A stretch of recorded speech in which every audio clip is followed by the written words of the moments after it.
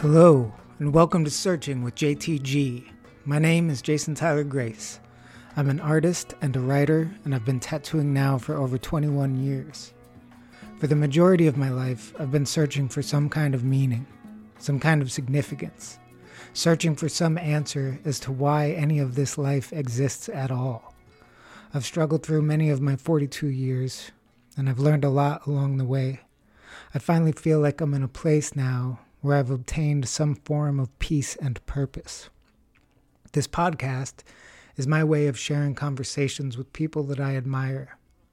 I want to find out what it is they've experienced over the course of their lives, how their creativity has influenced their existence, how they've found their way, and what they've learned along their journey. I believe that we are all more than what we do, that we are more than the art we make or how we make our living, and that our struggles and triumphs can help bring us all together in this human experience. These conversations are with people that I admire and celebrate, people that I look at and wonder how they do what they do. What is it that made them who they are? And I'm so excited to share this interview with Chuco Moreno. Chuco is a tattooer in Merced, California. I've watched him and the work he makes from afar over the years. I remember walking by him in the Bowery when I was working in New York City and wanting to say hello, but not wanting to bother him. And I was probably running late, so I didn't. He's super easy to recognize. He looks like the quintessential chicano, like the quintessential vato. He carries his cholo heritage with pride, and it is interwoven into the fabric of everything that he does. I watched his star rise from afar, mainly through Instagram. The work he was sharing was killer. It had so much style. But what really began to stand out to me was what he was sharing along with his tattoos. He was spreading a message of positivity. He was sharing some of his history, his love for his family, where he came from, and where he is now. And there was such a positivity to it that I couldn't help but get all jazzed up. There was a message behind his work, and that thrilled me to see. I was a little nervous to talk to him, as he was one of the first people I interviewed for these podcasts that I didn't know. And man, I couldn't have asked for a better experience. And I left this conversation exhilarated and inspired, and so excited to share it with everybody. I'm sure many of you will feel the same way. And I thank you for sharing your time, for taking the time to listen. I know that there's a ton of podcasts out there, and that you would take the time to check this one out means a lot. I hope that it brings some good to your life. And enjoy.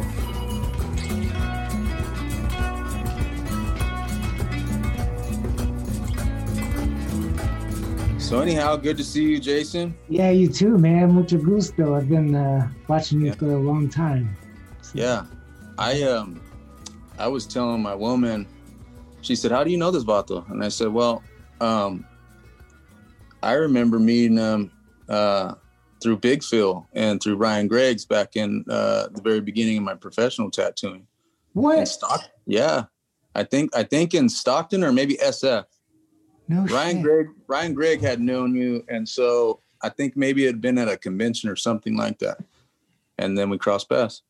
Well, I have no recollection of that. I think I was pretty fucked up back in those days, I think. You were having fun or not? Yeah. Maybe a mix of both. Yeah. Yeah. But thanks for coming on and doing this with me. Yeah, no sweat, man. The message that you wrote me, it aligned with kind of where I'm at right now. So I was like, oh wow, I'll take that as a nudge, And so I saw an opportunity to talk about things that I normally don't get the opportunity to talk about, because most people, when they want to do an interview or have a conversation about me, it's purely based on my race, my heritage, and the art of tattooing, which I love all those topics. They're all very near and dear, but I think people in general forget that I'm a human being too. So I'm traveling down the path of life, and I'm experiencing it just like everyone else. So there's a lot more to the conversation if somebody's open-minded enough to have those talks with me. But I have input on those things too, and I think a lot of that gets skipped sometimes. And I, currently it's like, I sit back sometimes, Holmes, and I think, wow, how did I get here? I went from, a pretty troubled person, living a troubled life, and shy at my core. I'm a shy person. I never dealt with anybody outside of my ethnic background, or even, to put it bluntly, I didn't really associate with anybody that wasn't in my clique or in my neighborhood. You know what I mean? Yeah. So to even talk to somebody outside of that bubble for a long time was very intimidating. So when I wake up this morning and I look at the to-do list and I see a podcast with JTG, I start laughing because I'm like, look at you, Holmes. Look at you. The vato that, would get very spooked and like break a sweat while tattooing a soccer mom with a butterfly on her leg or something, and she asked me anything that was outside of what color do you want, or she wanted in the tattoo. It make me very nervous. And so I'm grateful that I've overcome those hurdles and I can sit down and have a conversation with someone normal. People don't realize that that's a feat in itself for some people. Yeah, totally. And I never would have guessed that, looking at your Instagram and looking at just what I know of you, which isn't a ton. I guess we did get to meet in person, but I've kind of just been watching you do what you do, and I've been in awe of it. And I've been really impressed with how what you share and what you speak about is so much more than just tattooing. And I feel like that's something that we have in common. And it's a beautiful thing to see, because I think that you have a big influence, in the fact that you want to use that towards the greater good is really cool. And the fact that you've overcome shyness to be able to do that is fucking awesome too. Man, I appreciate you saying all that.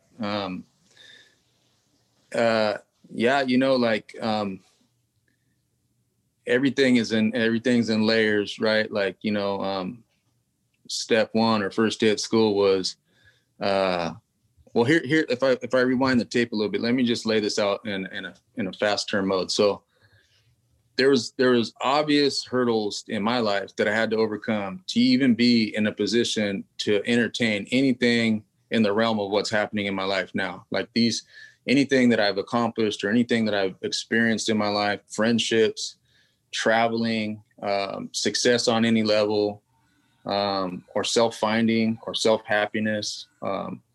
All these things were completely off the table because of where I was at inside, right? So it took, I would say a decade just to get to the point where I would even agree to anything that was outside of that comfort zone, and my comfort zone was very different than a lot of people. People are like, when they talk about their comfort zone, sometimes I believe, or I interpret them to be talking about like, maybe it's like having lunch with friends or going out to an event, a football game or something like that. My comfort zone was being at the pad headquarters with my family, and plotting against our enemies who lived the next town over, watching my uncle, blast heroin into his vein every day, and living in total dysfunction. But that was comfort to me, and I felt very at home in that. Well, what happened was Amber. So I meet my soulmate at a point in my life where I'm at a hell of a crossroads, because I've been bred and groomed to be this dude. I was getting ready to inherit the neighborhood and take the reins, and guide a bunch of young men down a path of destruction, which I believe to be victory and a glorified version of reality. So I meet this wonderful girl, and she saw life through different lens than I knew possible. So she like helped me to see myself and see life in a total different lane. And I was like, whoa, it scared the hell out of me, but it also, it rang real true with me. So I was like, you know what, I'm going to follow this. And not only am I falling in love with this person, but I'm also learning from her and And, we're both growing up in our life circumstance. So we learned from each other, but she had things and gifts to offer me that I couldn't find those in my normal life. You know what I mean? Dudes are like, this is how you make a one-shot filetto out of an orange peel. You got to know this. You need to read The Art of War at 16. You need to know this thing. And these are all preparations for a different life that I was set to live. And so all of a sudden, when that got interrupted, it really threw me off my seat. For a lot of years, I didn't know who I was. I was like, okay, so I've walked away from this other directional path, and thank the universe that when it came time for me to try and step into what people consider a normal life or find an occupation, tattooing was waiting there for me. And so, a lot of times I use the term the magic of tattooing, and what I'm describing and what I'm speaking on is just that. The power of tattooing in my life experience has not only changed my life dramatically, but it's given me the ability to change other people's lives and to, I've crossed barriers through the art of tattooing that are previously thought impossible. I've built bridges with enemies that, solid steel and barbed wire and bullets couldn't budge those bridges. But, tattooing was this oddball thing that everybody admired and appreciated. And it would captivate either side of the line long enough to say, you know what, you're kind of like me. Matter of fact, we have a lot of similarities. And the things that we dislike about each other, things that we've been bred to despise in each other, they're smaller than, perceived, and smaller than the rhetoric taught. So, it's just been like an evolution for me, not just in tattooing and getting better at tattooing and learning to tattoo in places that I would consider way out of my league, or taking on and tackling clients or jobs that were, as a tattoo, what I'm saying when I say, like back pieces or big work, those are accomplishments in that life in tattooing. But like running concurrent with that was I was tackling these things that were scary to me in my personal life, like doing the things that made me feel really uncomfortable.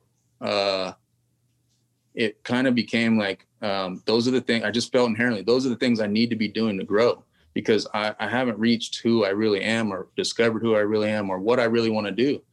And so taking on those kinds of opportunities like this here, sitting with you and just having a civil conversation about real topics, these are things that, they make me uncomfortable, but I like that. Yeah. Because I'm like, you know what? You're growing, Holmes. Yeah. I always think that struggle accompanies progress. There is no progression without struggle. It's how we get stronger mentally, emotionally, physically, spiritually. So how old were you when you met Amber? I was probably, I want to say 14 and a half, almost 15. Wow. And you're how old now? I'm 43. Okay, cool. Yeah. I was going through your Instagram, and I think you're the first person that I've talked with that I don't really know very well. And I was like, I don't know if I should just talk to him without any information.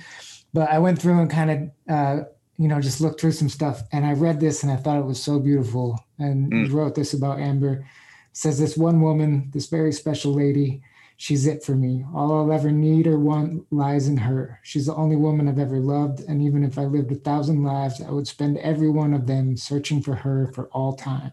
She's given me so much I could on my own never obtain.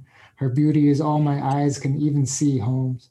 I only wake up every morning so that I can watch her cross from my dreams and into my day. That is so fucking beautiful, man. They say that the most powerful words spoken are the ones that come straight from your heart and from a deep source inside. And like when I wake up on that day to post that thing on the InstaWeb, Holmes, on the Instagram, it's not a thing that I planned or I contrived. It was like I woke up and I literally had that experience where I look over and I see this beautiful woman that that I have the blessing to be with. And I felt that love. So in between showering, shaving, increasing my khakis, I just start writing. These things just come out sometimes. And sometimes I'll write this whole thing out and I'll press play, Holmes, without even like thinking about it, And then sometimes there's been occasions where I'm like, whoa, what did you even just say right now, Holmes? Like, you just bled out your heart, And how and the ego side of me is like, well, what will people think? But I'm usually strong enough to realize that in this life, in this experience, the opinions of others, it really amounts to very little to none. And it's really about, and I'm learning this like every day, I swear, Jason, I learn this stronger. It's that a true life lived is your experience to its fullest, like finding your highest path daily and just following that, whatever it is. And it might lead you to failure or humility, or you may make a fool of yourself, but I don't think those are failures, man. I think that those are opportunities to learn humility, to realize you're not that tight, brother. You're just a dude, Holmes, and everybody on this plane, this existence that we're experiencing right now, life, the physical life, we're all making errors, growing and learning. And if you're not, man, I feel sorry for you, because, if you go into that cookie cutter job, Holmes, and pretending you love your mate when you can't stand their face and just going through the motions, that's not really living life, and I'm not saying that life is meant to be bliss 9 to 5. It's not like that. I have big ups, I have big downs like everyone. And I experience everything in between in the spectrum, people being very nice to me, showing me tons of love. And then on the other side, I recently had local law enforcement, do a home invasion on my home and destroy our house and, torment and hurt my family. And so it's like, I've seen it all. I've been back and forth. And when people are really genuinely appreciative of what I'm doing, whether it's in the tattoo lane or it's something like you just touched on, like sharing like a more softer side of me, or my love for my woman, or the way I feel about my family, or the interactions that I have under my roof. I love those times too. And I count them as blessings, but I'm learning, Holmes, that no matter what it is, even if you get your teeth kicked in, literally, there's something to be gained by that. And I had read something somewhere, and it said, I had heard it, and it said, no man is your friend and no man is your enemy. All men are your teachers. And what I think that means to say is just that don't take it so personally, man. Bad things are going to come and happen to the best people on the planet. And there's two ways to take that on, that kind of a situation. You can either, a lot of what happened to my family recently, I honestly believe that would have broke a lot of families, man. It was very financially, and monetarily, it was a huge kick in our teeth, and we didn't see that coming. And, it was an opportunity, though, looking back. I was sitting in a jail cell after not sitting in a cell. Hey, Holmes, I haven't hit the yard in 20-something years. So for me to walk out in the yard and my homeboy Pancake is like, what are you doing here? Like, Chuco, what the hell are you doing here? And I had to tell the dude, I don't even know. I don't know why I'm here. But when I went back to my rack and I sat on my bunk, I laid there, and they had celled me up with my Uncle Jack that night. So I'm sitting there, and I'm just thinking about what's going on. I'm kind of floored by it, but I thought, here's a chance for me to do one of two things. I can revert, and I can get very gangster, because I know how to do that. I spent a big chunk of my life learning how to intimidate and overpower people that I perceive to be my enemies. And I know what that brings. And there's no fruit bared from that tree. So I started thinking to myself on that rack, my woman, she's in a cell in a different part of this facility. My son, my uncle, like my family right now is hurting, and they're scared.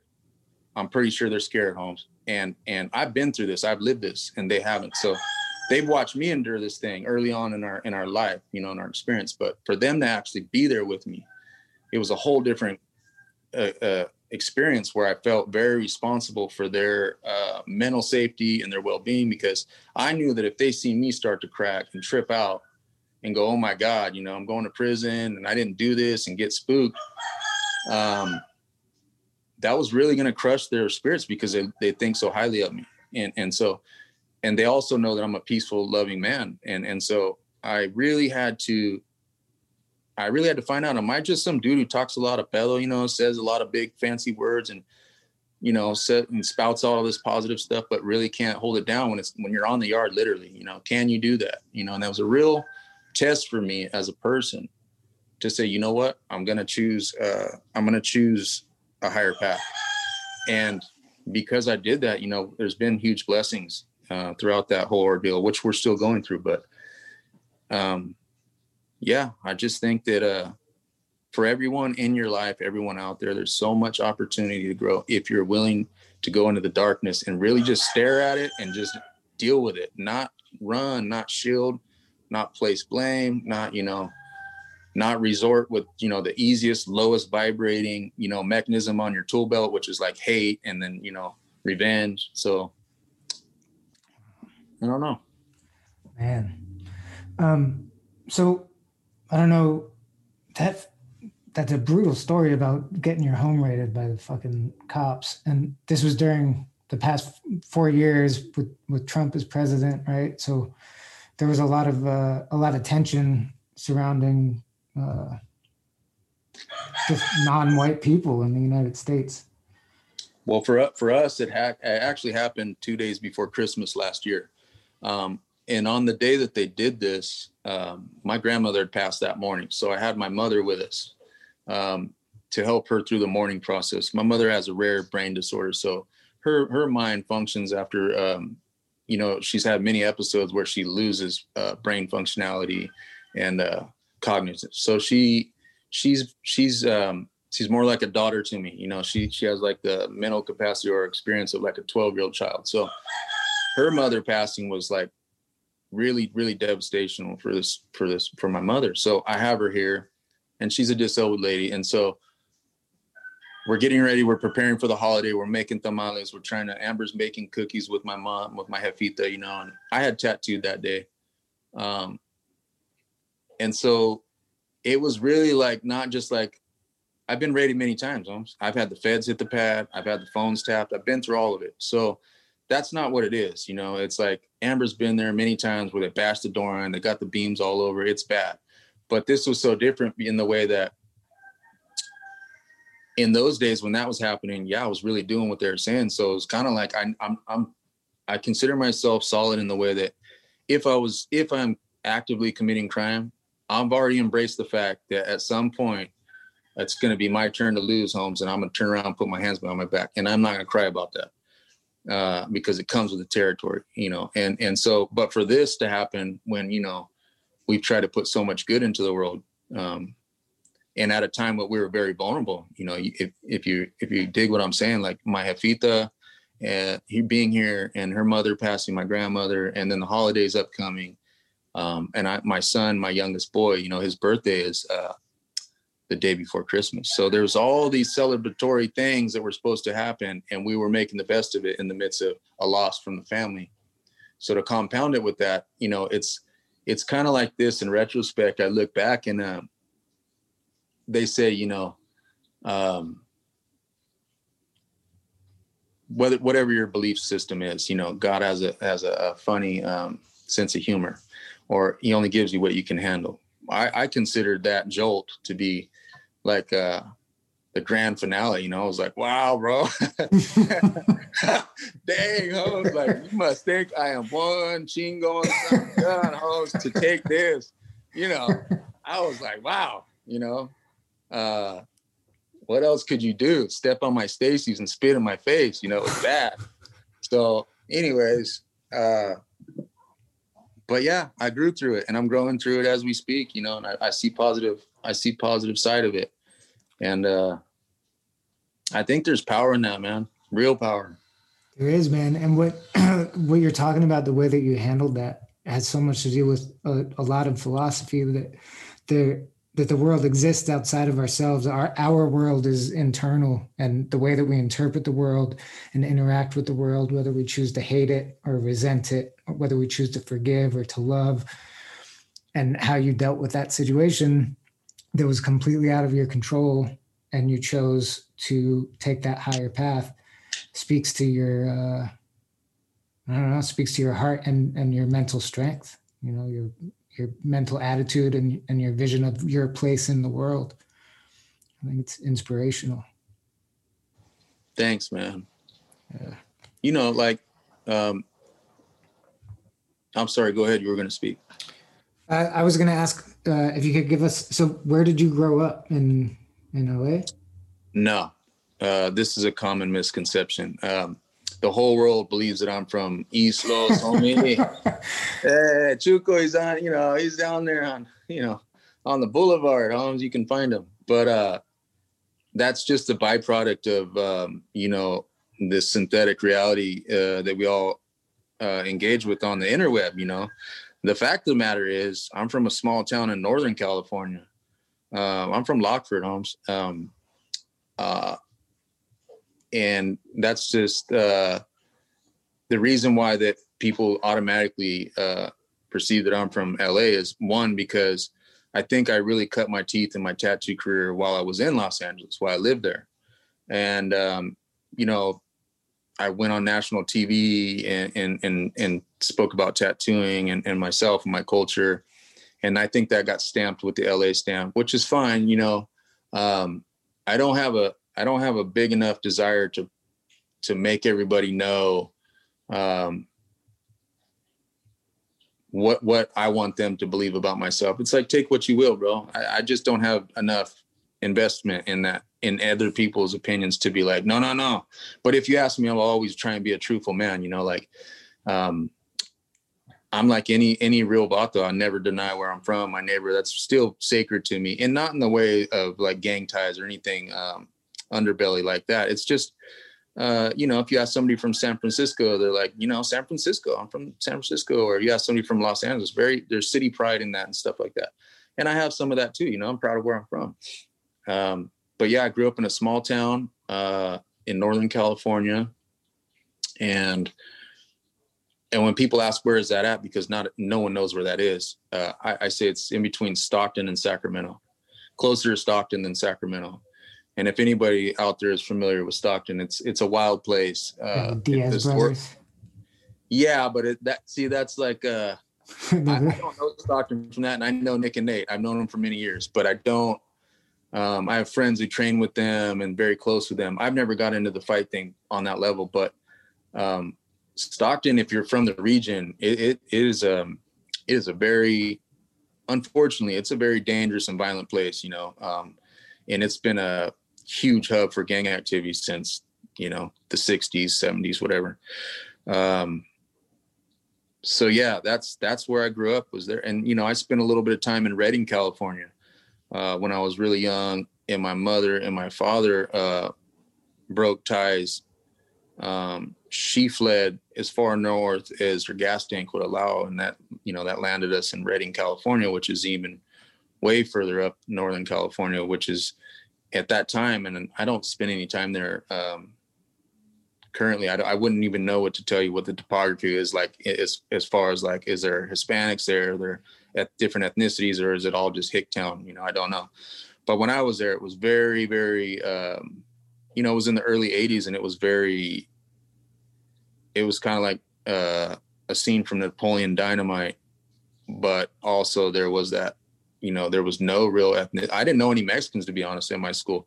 So I went from this total, Chicano based upbringing. Then I land in this place while I'm still really young and impressionable. And I remember feeling that like I'm different. And I never crossed my mind before that, And then because of the way people interacted with me, I saw the way that people perceived me or wrote me off type thing. I started getting thick skin about it,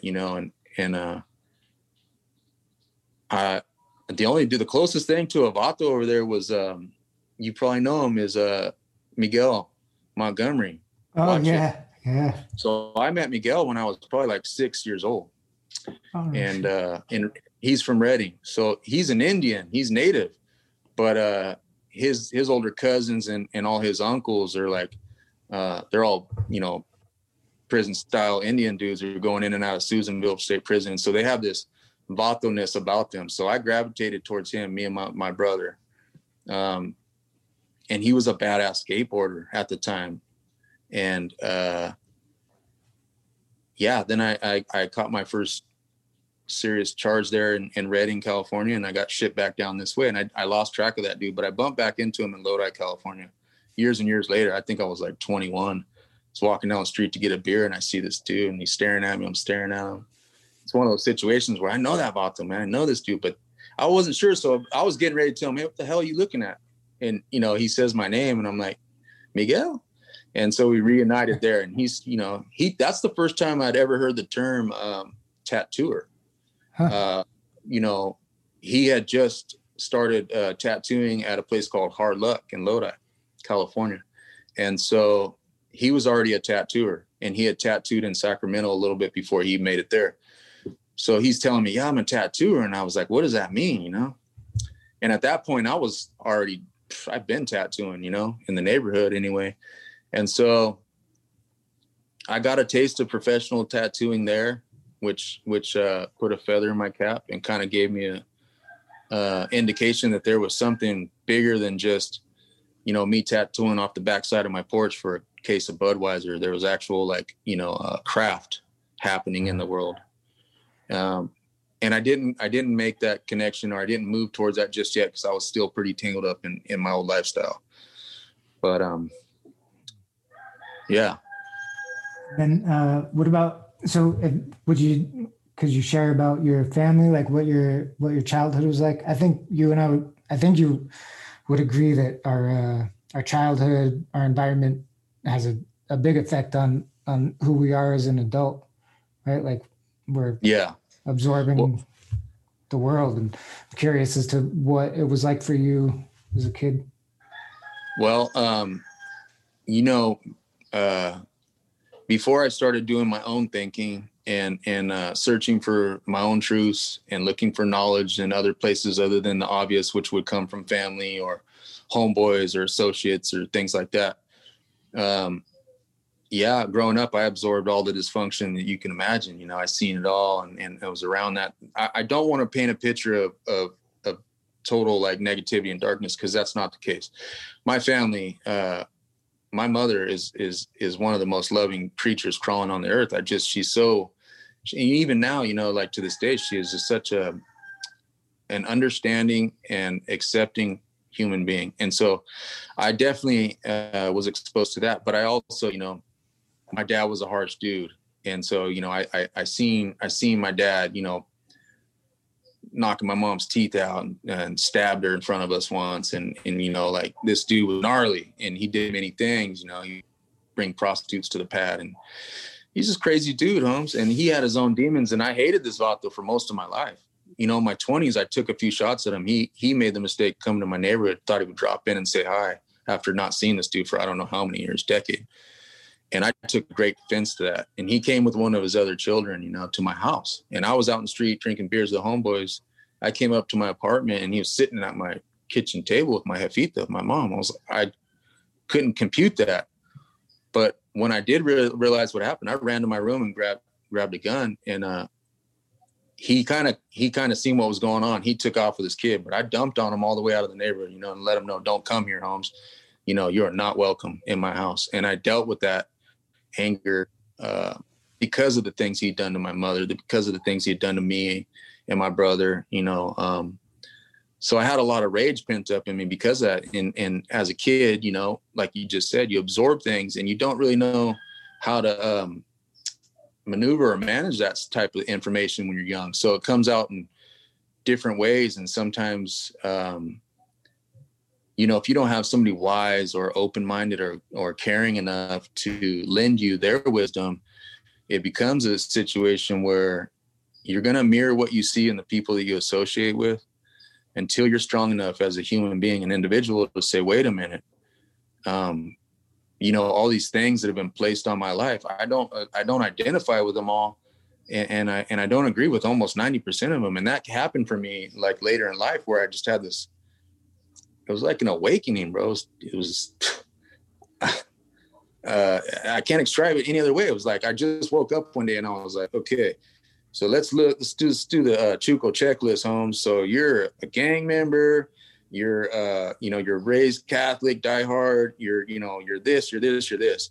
And I started looking at all these things and I was like, how many of those choices did I make for myself? And how many of these things that I say that I am, or they say that I am I really these things, And that question alone opened a whole new world to me. Like, I started for the first time saying, I'm going to make the decisions, Holmes. I'm not going to be nobody's product or protege. And it really caused a lot of disruption in my life for a minute, because when you try and break your paradigm, you're not only trying to disprove or fix dysfunction in your life. This is generational. My mom, my dad's dad, you know what I'm saying? You're going way, way, way, way back. And until somebody in a family lineage is either strong enough, awake enough, or aware enough to confront these issues and to find a solution to these long running problems that, like, you can look at any family, bro, and it's like, it's obvious. If you're looking at it through that lens, you're like, damn, he was this way, now he's this way. You hear it all the time. They're like, we got alcoholism in our family. And you accept that in your subconscious. So you start drinking and you're like, well, I'm part of this family. It's what we do. And, for me, I just started questioning everything. I was like, where's my loyalty to myself? I'm like faking the funk on all these other different versions of me that people placed on me. I want to know what I'm down for, Holmes. And when I started figuring those answers out, I was passionate and pitted to move towards them, whether it was in what I did for a living, because all of a sudden I just came to this, when I quit committing crime to support my family, that was a scary, vulnerable place, because I didn't know how to do anything. I knew how to manage men. I knew how to organize, criminal situations. I knew how to run yard. I knew how to do these things, but those had no bearing in the world that I was walking into. And on top of that, I'm an ex-con and I'm tattooed. I got face tats. I got neck tats.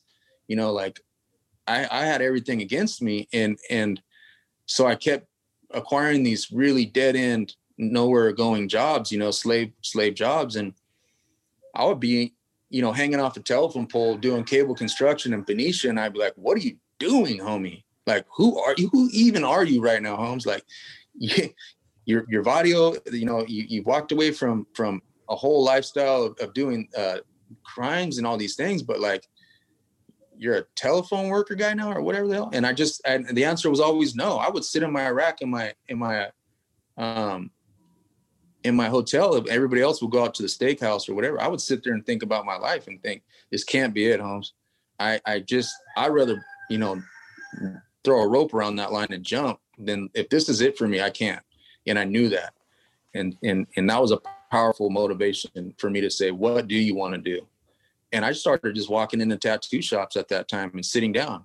And people were very uncomfortable about that, because there's this Vata who just walked through the door and he's pretty rough looking dude. And he's just sitting here. He ain't talking to nobody. And he ain't asking no questions on. And I didn't mean to intimidate anybody. I was curious. I was genuinely curious. And I was working in Vallejo and Novato and all in the Bay Area, all the way to San Francisco. And I would just walk into tattoo shops.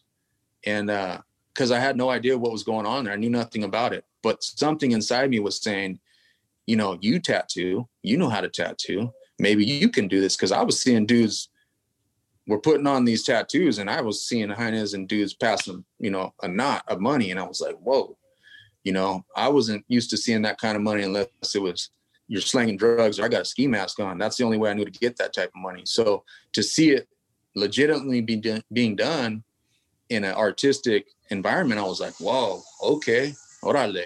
So I started, putting energy into that thought that maybe I could do this. And it came in such a funny way when it finally came years and years later. It came in exact the way that I would expect it to, like totally out of left field, and such a crazy set of circumstances. And tattooing was just like, your turn, Chuco. What do you got? The tattoos tapped you on the shoulder. Yeah. So, okay, I want to get to that. I want to find out about how you got your start.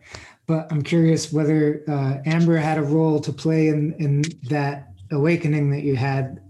Like you said that when you got with her, it kind of changed the way that you started to see things, and you were feeling things differently, and kind of got to see a different aspect of life. Were those questions that you got through Amber, did those challenge what you had known before? Was the awakening a result of somewhat to do with her? I hear what you're asking. I'm going to try and answer it best I can. I think it was this. I think looking back that because she budged me enough off my pedestal of where I was at to where I was like unbalanced and vulnerable, that when I started having these different thoughts and I would come home all excited and I'd be like, babe, like this and this, she was always there to support me. And she had told me early on, like, I remember her and I, the place that I lived was it was my aunt's house, but it was like headquarters. Like, if you got out and you're on parole or whatever, everybody was there, right? This was the spot. This is where everybody was there. And there was this sandwich truck that was converted into like a trailer. And that's where I was at, in the back. So Amber and I are laying in the rack there one day. And I remember her telling me more than once that you're better than this, no disrespect. I know how near and dear your family and this whole thing that you guys have. I know that. And I'm not discrediting that. I'm just telling you that you're not, even though you've done horrible things and you're involved in these things, she saw more.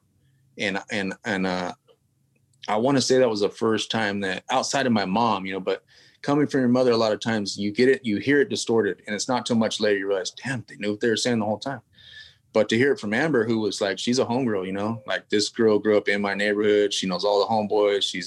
She's with us. So for her to make that statement, it was clear and bold in my understanding, and it kind of like, it just came at the right time to where I would accept that, because before that I would say, hey, I would consider that weakness to even entertain the idea. Like, what do you mean better? What do you think I'm some softie? Something like that, very machismo, ignorant, bullheaded mentality. But to this day, that woman, if I get off course, which I do, she's the one that's like, she knows me so well that woman, they say like older folks, the dude's kind of sitting there and the woman can finish the sentences. We have that. It's like, it's an energetic thing where this woman knows me so inside and out and deeply that she really does know who I am. So if I start to stray from that or not be truthful to myself, or if I'm being angry or negative, that girl will bounce that back at me right away. And I know it's coming from a pure source. So I know to get right. And I know that, it's in my best interest, to remember like what I really do believe in currently and things like that. So she's always just kind of been an angel in my life, as the best way I could describe it, that was always there to forgive me, to love me. And let me just say this on her behalf. That's probably the most gangster. She's upstairs in my office. She's probably the most gangster hyena I've ever. She's more gangster than all the dudes I was running with. This girl. You know what I mean? Like she survived me at my like fieriest moments in life, and she never punked out, Holmes. Never. Like this girl went to all the court dates and lied. She did. She brought everything inside to the jailhouse. She made sure she would go home. She would visit me and then go so I could see my child, go pick up shoes so that I could give them to one of the homeboys on the yard. Like just so many things, like die hard down. And, when I come home and I was trying to get right and I'm working these terrible jobs, she would have her mom, buy like, I never ate a Twinkie. I didn't even know what Doritos tasted like, because that was like rich people food. You know what I'm saying? It was like beans and rice, bro. That's where I came up. So she would pack me sack lunches with these like badass, like if you're the daughter of a police officer and you're in grade school, you pulled out your Sunkiss, you pulled out your Twinkies, you know what I'm saying? And you had this badass little lunch. I never got to experience that. And Amber was a person in my life who gave me that. She, I got sick one time with the flu and she came to the house and we say this all the time, I believe that's the day I like really fell in love with this girl. She brought me some black corduroy house shoes and a Subway sandwich with some soup. And I remember, you know, in that lifestyle where I was living, my family loved me, but we're all thugs, homes. We're the real deal, hardened dudes. And even my tia, my aunt, who was the woman in the house, she's a badass woman too, you know, like she's no joke. She is tougher than most dudes I'll ever meet. And so there was no like, no sissyhood, homes, like suck it, like nobody like, oh, are you okay? None of that, homie. It was like, if you even like sat on the couch too long, dudes were looking at you like, all right, man, come on, Holmes. You know, you need a Kleenex or what? But Amber came and babied me, and I'd never had that. So I was like, man, I don't know. Like an angel, man. That's great. Yeah. Fuck yeah. All right. So tell me about when the tattoo gods tapped you on the shoulder and you got that first opportunity. Okay. Let me see if I can get this right. So, right around the time when I started working, like these dead end jobs, I kept getting laid off, you know, and I couldn't really support the family very well. Excuse me. So. And you had how many kids at this point? I had 3. So we would move, you know, I would have to move in with my in-laws in the middle bedroom of their home. And that was already, you know, very humiliating. And to put this in perspective, so I grew up on Parkdale. I grew up on Coquille. Amber grew up on Parkdale. So we're like one street over from each other. Now in my neighborhood, as a whole, you know, like we ran that neighborhood hard and we owned that town. But our street, you knew, like that's where the homies are at. And there were certain streets. But Amber Street, there was like, you know, 9 to 5 people living out middle-class American lives, and her family was part of that. So in my opinion, in everybody else's opinion, like she was a rich girl, right? And so for me to move into that house and all the homeboys see me shucking all my kids into this one bedroom, you know, and I'm having a hard time supporting myself, finding work. It was that situation. And my Uncle Jack came one day and said, hey, I found some work. I know you're laid off and you're suffering right now. I got some work, pays $200 a day. And, you know, I was like, hey, Holmes, I told you I don't do that no more, you know, because $200 a day at this time was like, that was good money. You know, it'd probably be equivalent to like, I don't know, 500 a day now. And so I thought it was crime related. And I said, I can't do that, Holmes. And he's like, no, it's not that. So he just more or less told me, dress real nice. I'm going to pick you up tomorrow and take you. We're going to get these jobs. I said, okay. So, you know, I spent a lot of time on the ironing board. I do every day, but I was conscious of like, I had the hair and everything, Holmes, like decked out. Right.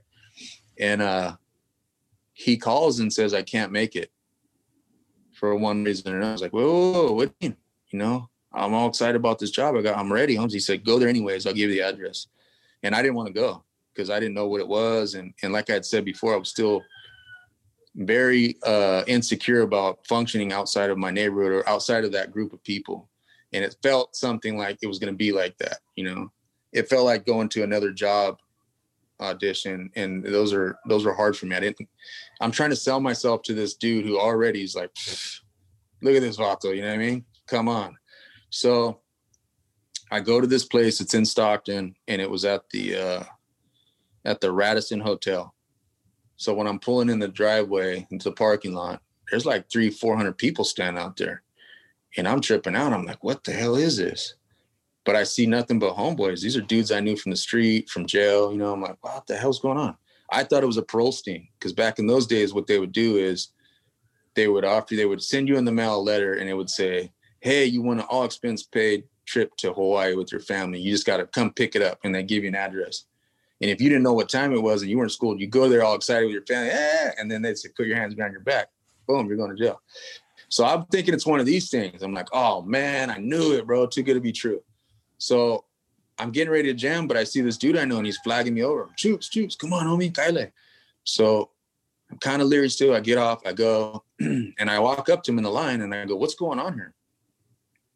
And he's like, oh, we're trying to get this gig, man. It pays really good. And I mean, this is every deadbeat, vato, jailbird you can think of, like just rap. There was even white dudes dressed up like vatos. It was crazy. It looked like a costume party, Holmes. It was so crazy to me. And in this time, you know, people didn't emulate that dress code back then. If you weren't that, there was a serious consequence that would come from impersonating that. You know, you just didn't do it. But anyhow, as I'm walking up, the side of the building it's mirrored glass, you know, where they can see out, but you can't see in. It just looks like a mirror. So I'm walking, and this little chick starts flagging me down. She's got a clipboard, and she's like, come here. And homeboy pushed me, go, Chooks, go. And I'm like, whoa. And I told the lady, I go, look, I just got here. You know what I mean? Whatever's going on, I just got here, because I'm still thinking there's something up. Something's not right. She says, nope, come with me. Grabs me by my shirt, takes me in here, starts taking photographs. Sign your name right here. And I'm like, what is going on? I'm kind of just getting shoved through the situation. I'm like, what the hell?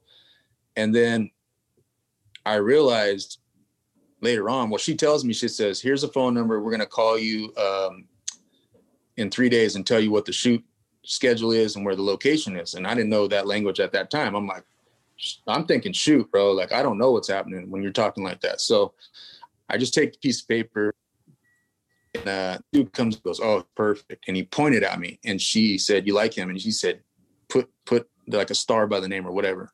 So like I did good, you know, and I didn't know what I did good for, but I did good. So I go home, and Amber's like, what happened? Did you get the job or what? And I was like, I think I did. And she said, what is it? I said, I don't know. You know, it's like I still didn't really fully know what was going on. Something about it was just, you know, I knew it was casting there was street casting for this film, but I didn't fully understand what was about to happen to me. So anyways, I show up. 3 days later, I get the call. They tell me where to go. And it's the women's penitentiary on Arch Road in Stockton off of 99 freeway.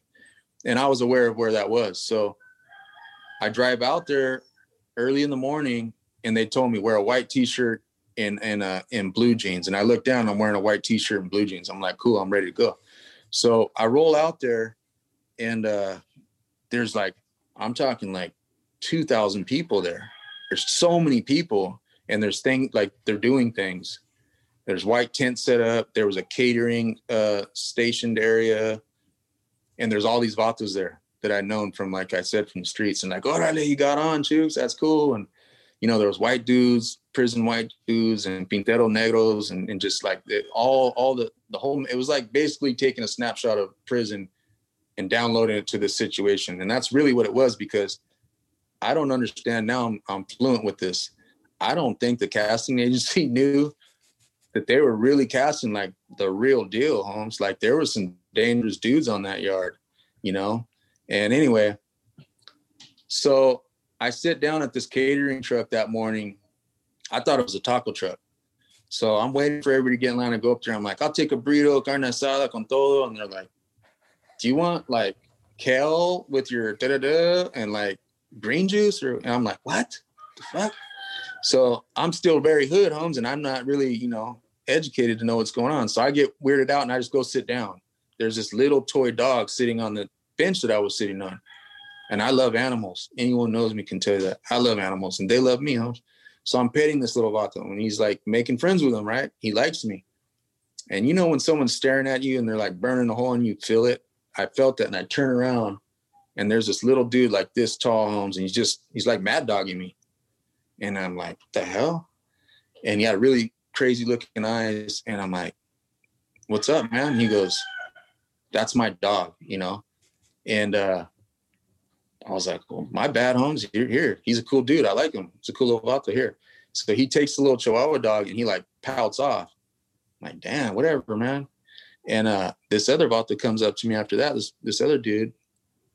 And he kind of passed me on the back. He goes, don't take it personal. That dude's an asshole. He goes, hey, my name's John. I shake his hand. What's up, Chuco, man? What had happened there is this film was Rob Schneider's, the comedian. It was his directorial debut. So he was making this film called Big Stan. And they had hired all these, you know, background dudes from the streets to stand in to do some of the shooting. So the little dude with the dog, that was Rob Schneider. You know, I had his dog, man. And he thought, you know, like, I'm like the help, you know? So he's like, yeah. You know, he pulled a full Hollywood on me, Holmes. And I was like, whatever. But the dude who came in, like, patting me on the back, that's his Carnal. That's his brother, John Schneider, who is an amazing dude. I love John, and he's my friend to this day. So he ends up sitting with me, and we hang out for a minute. And he's like, man, you got a really good look, you know, and come with me. So he, like, puts me attached to, I don't know if you know who this is, Peter Mark Vasquez. Do you know who that is? Not familiar. Blood In, Blood Out. Yeah. Colors. Who was he in that? Chivo. Okay. So he meets me to this dude, and I knew who he was from sight, because I was like, whoa, that's the vato from Colors. I was, what the hell? So I'm kind of tripped out. I'm like, wow, that's crazy. But I was too ignorant in the ways of the world to be like, I never had that like starstruck thing. It was more like, oh, I know that vato. And it was, so we made friends and it was comfortable. So me and Pete ended up making good friends, and they attached me to his character. And so now all of a sudden I'm not just this background dude. It's like I'm in every scene, and, you know, they're like using my kid's car seat to shoot this scene for a lot of things happened. And there was a lot of celebrities on that shoot who I ended up making friends because they kept pulling, John kept pushing me in. He just liked me, huh? So he kept putting me in the inner circle, and there was they bumped my pay up, I think. And all these rad things were happening. And I was like, man, this is crazy. And John kept telling me, and Pete kept telling me, you could work, Holmes. You need to move to LA and get an agent. You could work. And I didn't even understand what they were saying. I was like, move to LA? Are you out of your mind? You know what I mean? I'm from Northern California. That's like a death wish. You know, like on that shoot, do you know who Little Rob the rapper is? No. Okay. There's this vato named Little Rob, right? He's from San Diego. Really, really nice dude. He's my friend, sweetheart dude. Well, he at the time was at the height of his music career. So he was doing a cameo in the film, and his agent had booked him this gig. So he gets flown in, and they use him in his first scene. And it's like a yard scene where we're all out there. And like I was trying to describe before, like, it wasn't like a movie set. This was like the real deal. Like, you know, the whites were there, the blacks here, Hispanics here, and it was functioning like a real prison yard. You know, a lot of the same protocol was being, like, you know, used right there on the yard. They had caught word that this dude, this Southern Hispanic dude, Little Rob, who everybody knew who he was coming there. And they actually, they were, you know, they wanted to do something to him. And because I was really in with the you know, the crew, the casting crew, and with the actors and stuff, people kind of were like, this dude has juice, you know, and I was holding a position on that yard again, it felt like. And dudes also knew who I was from the streets, so I had respect from that. Well, anyways, I'm hearing this conversation about Rob, and they're talking about plugging him, Holmes, for reals. And I'm like, oh my God, this poor dude. So I see him on the yard, and he does his thing, and he's like, I could see it in his face, Holmes. I could smell fear, because I was bred to foresee these things, elements in a man. I could see it, and I could see how scared this guy was. And at that point in my life, you know, I could, I don't know. I could understand, like, how he was feeling. I was like, man, that's gotcha. That sucks. Well, anyways, after he does that scene, I'm going to the lunch truck, and Pete comes and grabs me and goes, hey, Holmes, you got to come here. I need you to do me a favor, right? And we're friends at this point. So I go, yeah, all right, cool. I go with him, and I go into his trailer, and the Little Rob dude's in there, and he's scared. He's like, white, Holmes, he ain't even brown no more. This box is white. And he's like, hey, man, these dudes are going to do something to me. I need your help. Like, what should I do? And I was very honest with him. I said, he was trying to tell me, I'm not a gang member. This is, you know, this is my character. This is I'm an entertainer. And at that point, I knew what he was saying, but I was still too gangster to really be like, fully understanding what he's saying. So anyways, I told him this. I said, look, I don't know if you know where you're at, but you're in Stockton, California. It's very dangerous here, Holmes. And for you to come from south up to here, that's like death wish. You need to get on an airplane and get the hell out of here as soon as you can. And he's like, would you walk outside with me so that I can walk, you know, to get to safe spots, so wherever you can call or whatever. And I was like, man, that's not good for me, right? But I was like, as a human being, I was already in this weird transition where I was like starting to be able to see above that veil of like ignorance and hatred and the stuff. And I just seen him as a person. And I was like, I'll do that for you, Holmes. He said, I swear to you, if you ever come to LA, I will treat you like king, bro. I will return this favor to you and I'll never forget you. And I was like, don't worry, Holmes, you'll never have to pay that debt because I ain't never go to LA. I said, look what happened. You came here. You know what I mean? Damn crazy. So we shake hands and I get him to safe ground and he leaves. He disappears.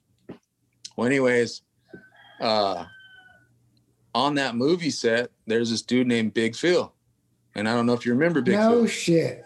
Yeah. So Big Phil all of a sudden starts, I see him out of the corner of my eye like every day. He's this chunky, laughing dude. He's awesome, right? Tatted down. He's got, you know, he's kind of vato-ish. So I'm like, oh, this dude's tight. Well, I started putting on temporary tattoos on the actors. And he was like, hey, you get down, Holmes. You know what I mean? He was like, you tattoo? And I was like, yeah. He said, you have a portfolio?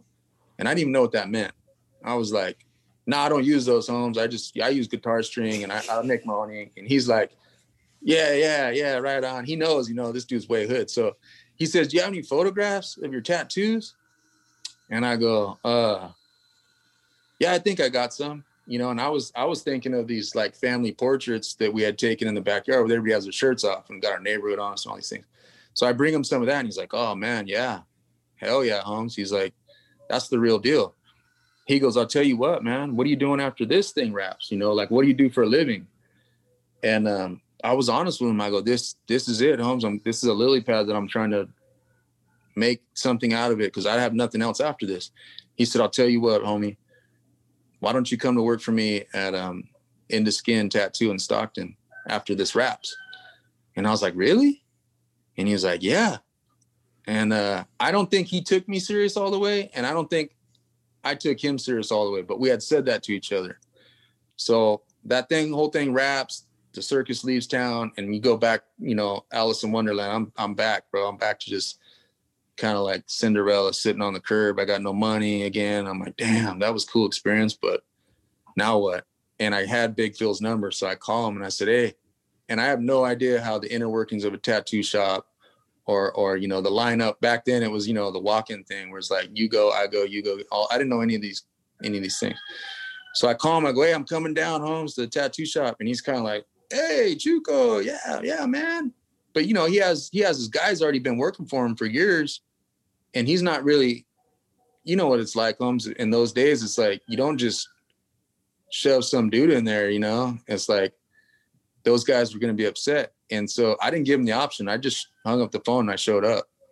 And I had a little lunch pail box with my tattoo rig in there, you know, and my little inks. And he just really didn't know what to do, you know what I'm saying? Because I'm standing there in front of him. So he's like, all right, let's give it a try, you know? And all the guys are like, whoa, who's this Fato? And what the hell's going on? So the next dude who walked through that door was this old man, and he was a veteran, and he wanted to cover up this shark tattoo he probably got from Sailor Jerry or something, Holmes. And I was like, yeah, I'll do it right now. Took this guy in the back room, and I just started blasting on him. And everybody in that shop was like, what is going on? And I took the next guy and the next guy. I don't think those guys tattooed that day. You know, I just sat there and everybody came through the door, Holmes. That was Chuco's plan. I didn't know any better. I'm just like, this is great, Holmes. I think I made $360 that day, and I was blown away. I was like, whoa, you know, I made some money this day. So that's how I started tattooing. And I just kept coming in, and Phil would he groomed me slowly, you know, respectfully. And I love him for that. He was gentle with me, Holmes. He wasn't like, hey, you can't do that, you know? And the only thing he told me was once, he said, you know, maybe don't wear the baño to work, or, you know, like you're scaring people type thing, you know, like there's soccer moms in here. This is like a public place. And so he took me to the mall once, and he got me like Adidas, I think, and some shirt, some jeans. And I remember I came home and Amber's like, what the hell are you wearing? You know? And I took that. She was like, you like that? I was like, no. So I took that stuff off, and I told homeboy, this is how it is. I can't, you know, That's how I get down. Man, that is fucking incredible story. Holy shit. Yeah. So are you in the movie? Like if we watch that movie, you're in there? Oh yeah. Yeah. What's it called again? Big Stand. Big Stand. I'm gonna watch it tonight. Yeah. Wow, man. Yeah, Big Phil. He still reaches out sometimes. He was a good dude. Was Jeff Pickens there? Oh yeah, love Jeff. I love Pickens to death. I saw Pickens at the Fresno Tattoo Convention maybe 10 years ago, and that was the last time I seen him. Maybe more, maybe 12 years now. But I love Jeff. Jeff was like, he was such a phenomenal tattooer, especially in his time. Like that dude was the only guy that even today, with all the exposure I've had to professional tattooing and all the amazing talent that I've witnessed, Jeff Pickens to this day, I'm like, that dude gets down, Holmes. And he had his own style back then when that was rough to carve your way into that. You know, it was still like I don't know, it was like our lifetime, yours and I's. It was like it was like the adolescence of tattooing in our lifetime. We're still like figuring it out, you know, like, you know, I was nowhere even in the same lifetime or realm of like deciding what my style was or what. I was trying to learn American traditional tattooing at that time and Japanese and everything, because they were saying I couldn't give these Vato tats away at that time. People weren't getting them. So they wanted the koi sleeve. They wanted, you know, kanjis and these things that I had no information about. I had to learn all that. So I spent the first 8 years of my professional career learning how to tattoo Japanese, American influenced Japanese tattooing. I retraced every Sailor Jerry big book available, and I learned, you know, how to properly design an eagle or a panther head, you know. And Rye Gregg, you know, he was a big influence on me at that time. You know, he was like, there's no real Vatos in the industry. He's like, but this is the closest thing. And he showed me this magazine or whatever, and had Freddie Corbin and Freddie Negretti in it and Jack Rudy. And I looked at their tattoos and I was like, I'm like, that's pretty Vato-ish. And he was showing me kind of like Good Time Charlie's Place. And, but I was still like I said, I had to make money to feed my family. So at that time, I didn't really have the luxury of exploring or expressing my own art. It was more like, I was a walk-in dude, you know. I was just another guy on the link. Yeah. So when you showed up there and you had your little lunchbox with your machines in it, those were handmade machines? Like Yeah. And then you were just drawing everything on? Yeah. I mean, he didn't have a stencil machine either. So it was like, you know, you had to hand stencil it if you could. I remember working with Pickens, and he was still hand stenciling everything. Instead of using the Thermofax, he would always draw on the Thermofax paper to make a stencil. Yeah, for sure. Man. Hang on 1 second, Jason. Hold on. Yeah.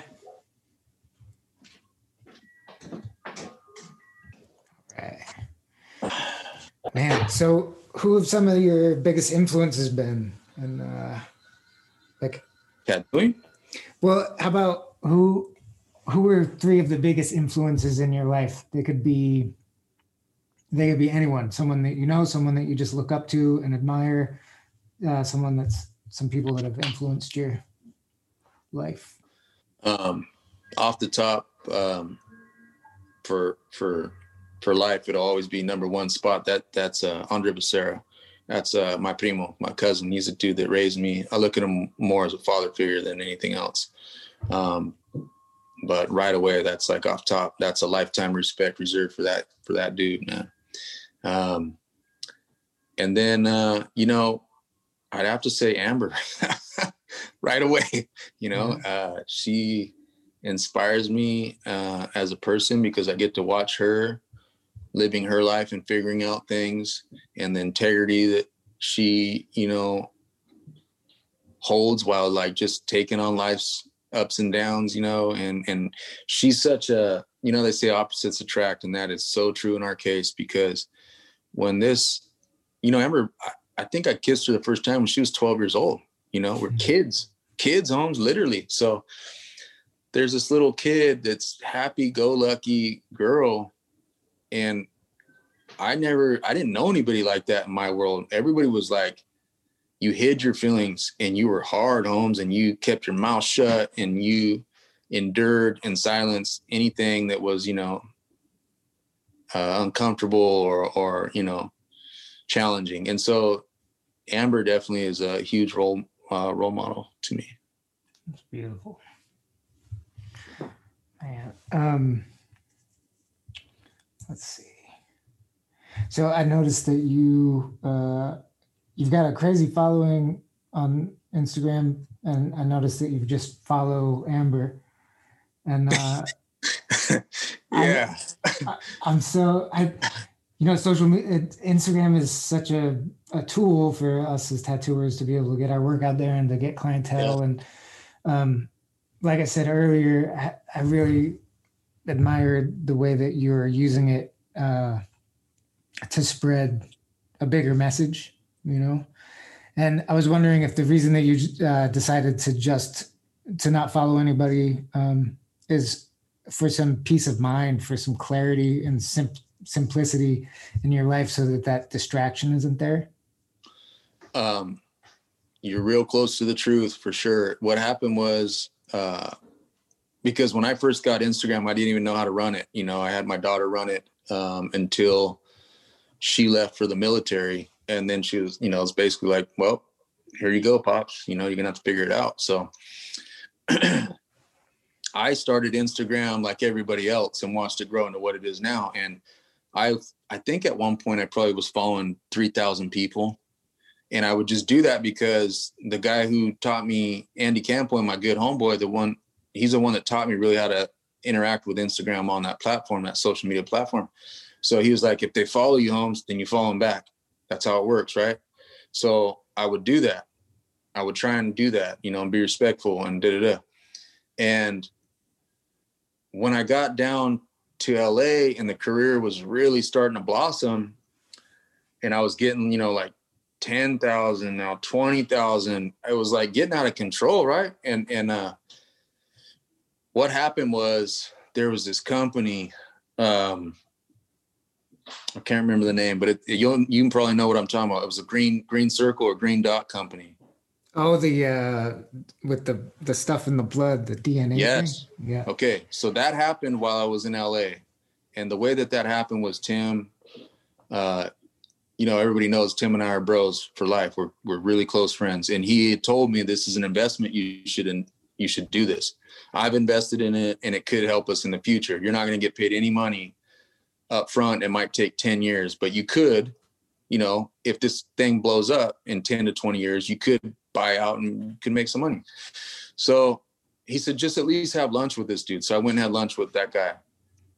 And I just told him, he did this whole spiel, Holmes, and we're at this restaurant, Ruta Bagor's in Fullerton. And I said, look, I don't even care about all that. My homeboy says that this is a good move and that you're a stand-up dude. And I said, so I'm going to sign, because there's a contract, right? We had to sign this contract. I said, I'm going to sign this contract, Holmes, based on that, because I love and respect him and I trust him. And I said, but I want you to know that, I didn't even read all this stuff that's on this paper, but whatever's on this paper, I hope that it's on the up and up, because I know your name, I know who you are, and I'm signing this. So he was like, yeah, man, it's good, so I signed it. And then I went about my life. And when all that crazy stuff happened, people hated our guts. We were sellouts. We were this or that. All the tattoo community, I'm talking like, I'm good friends with Chris Garber, and I'm good friends with all these Todd Noble and all these big Scott Sylvia, all these are dudes that I ended up making friends with through the art of tattooing. But in the bubble of tattooing, these are big names, Holmes. These are like tattoo celebrities for sure.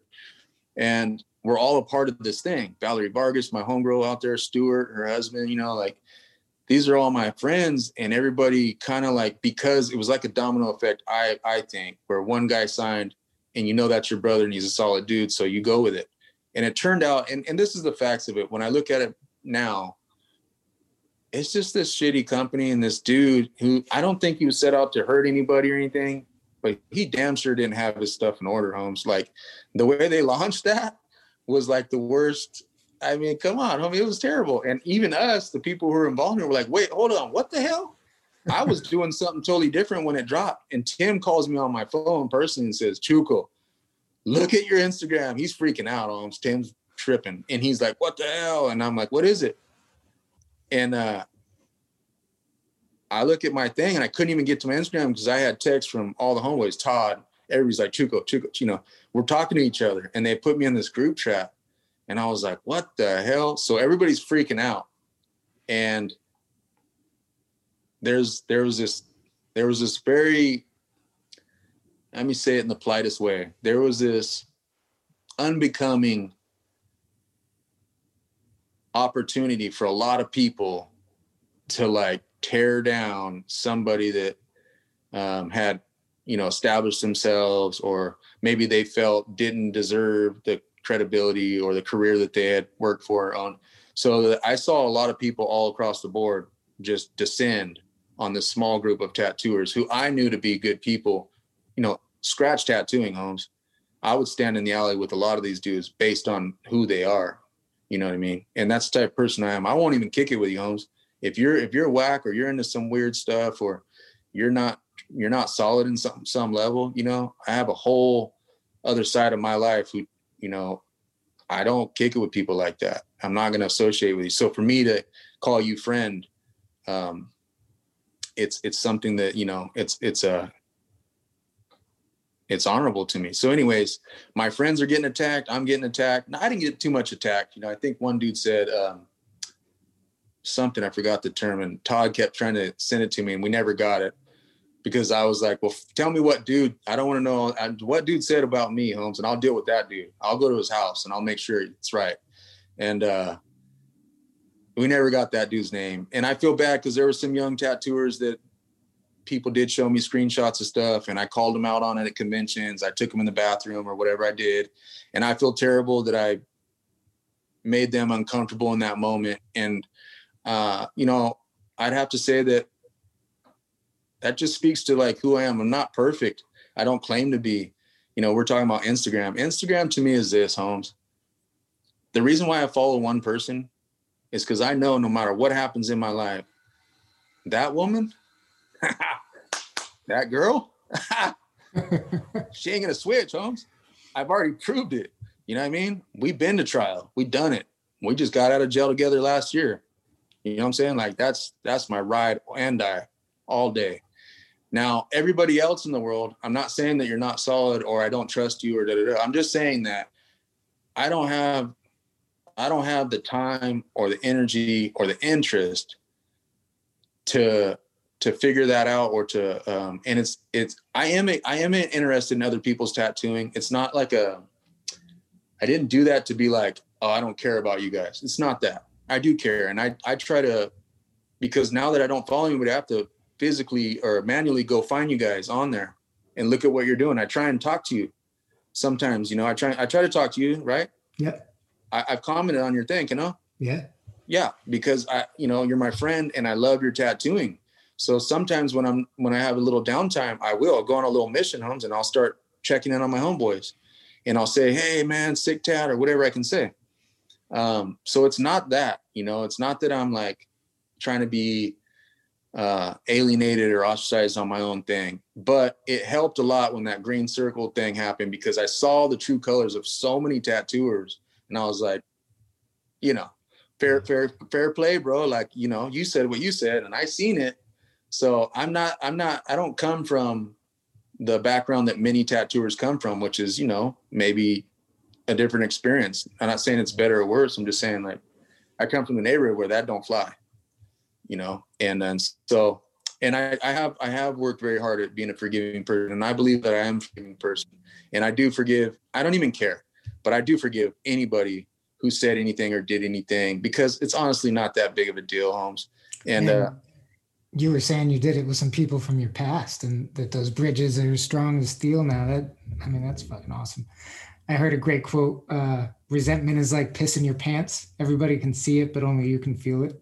Absolutely. Yeah. And that's a powerful piece of knowledge. And I know that now. So.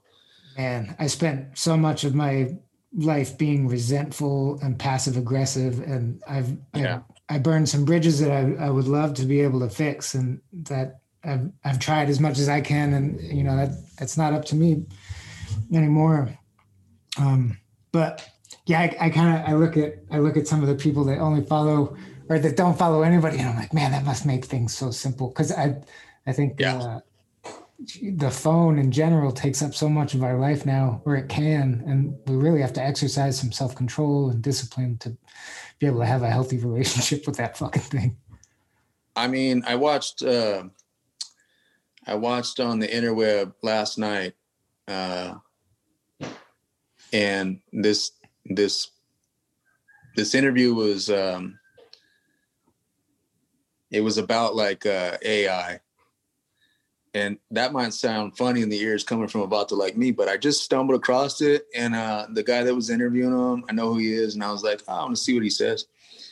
And about 2.5 hours into that thing, I was like, whoa, dang, Holmes, like where's up and where's down, you know, like so crazy. And a lot of what got said in there, I'd have to, you know, look at it and examine it for myself to see whether or not I believe in that or whether I even choose to. Because a lot of what I'll tell you the truth, I can't even use that word, a lot of everything that we experience in our life in factuality is just a mirrored reflection of the things that we choose to focus on and the way that we feel about those things that we focus on. So if you're afraid of something, the strongest thing you can do is go and do that thing until you're no longer afraid of it, because that situation will continually pop up in your life. If you have, like you're just talking about, and I've experienced for many years in my life, where you have animosity towards someone and you're like living this silent war, that dude don't give a damn, bro. He's at a party and you're at your house. And when I get this motherfucker, hey, homie, and I swear to God, bro, and then you know, you're doing all these things, but what you don't realize is he's never really going to feel it. And if you really felt that way, get in your car, drive to his house and do it, because that's the way I am. But if you're not going to do that, save yourself the hassle and be protective of your own life enough to say, if I can work hard enough to not let my emotions go wild against this thing, either fear or I hate, I'm going to be doing myself a huge service, because those things are no longer going to show up. They just dissipate. All of a sudden, if you can master that technique or even just work at it, I noticed in my own life that those types of situations just start to erode. And even when something big happens, like what happened to me, there's two choices. I could focus on it, and this situation could be dreadful and super harsh, or I can turn my focus to something that I do want to happen or that I am interested or is beneficial. And those other things they just dissolve back to nothingness where they came from, bro. And so that's an important thing is being wise enough to know that in your own life, you know? Do you think that that's something that comes with age? I think that it doesn't come with age. I think it can come with age. And I think that you're right in saying that, because I think traditionally, especially in the existence that we're experiencing now, that, yeah, people live a whole lifetime and they accumulate enough wisdom to say, oh, wow. But I also believe that that's something that comes with the sharing of knowledge. So, you know, like my wife and I just recently co-authored and co-illustrated a children's book. James. And people are like, yeah, James. They're like, why did you do that? You know, or what is that about? And it basically, because of the virus or whatever, we couldn't go see him. And I don't want him to get on an airplane to come see me. So I haven't seen my grandson for over a year. He just had his second birthday. That's painful to us. So during the holiday season, we were writing like a love letter to our grandson, you know, and we're painting little pictures for him. And we both looked at each other and were like, we should make a book, you know, and give it to him. And so we did that. And then we did that part of it. And we looked at each other and like reading what we had written. And we're like, man, that's deep, Holmes. That's powerful stuff. Like, this is what, you know, we want to share with our children and our grandchildren, so that it infuses into the bloodline, and that this wisdom propels the upcoming generations into like happiness, peace, and like, you know, at least gives them the platform that the option's there, you know, the wisdom and the knowledge is there. So I think that sharing information, especially true information or helpful information, that's like, it's big, man. I think it's responsibility of all of ours. Totally. I've been using this analogy. I came up with this idea over the past couple of years that our lives are kind of like, our bodies are like these ships that we're sailing through existence on, and this existence is like this grand ocean, and we have to find our way. And if we're taught how to sail those ships, if we're taught how to sail our ships, then we can know how to navigate. We can know how to handle the storms. We can know how to set a goal and get there. But if we're not, like if we have a childhood where we're not taught these things, then it can be really hard to figure out how to make it through the storms and how to get anywhere that you want to go. And you might not even know that you could get somewhere. And I think that, that sharing of knowledge, that passing on of understanding and what we've learned is so important in helping other people realize that these things are possible. You came from a really rough start, and you've become this really thoughtful and powerful figure. And it's the same for me. I didn't have a good foundation, and it's taken a lot of work to be able to get to this place where I can have some clarity. And now I want to share. And that was one of the reasons I was so excited to talk with you, because I feel like you are on the same page with that. I appreciate you reaching out, Jason. I do. Man. And I don't know. I got it. Oh, yeah. Sorry. You go. Go ahead. I got a couple more questions if I don't want to take up all your time. Are you schedule? So it seems like you're pretty productive. Are you a schedule oriented? Do you set yourself a schedule to follow? Like, do you keep office hours to be able to make the work that you do, or is that kind of sporadic and you do it when you can?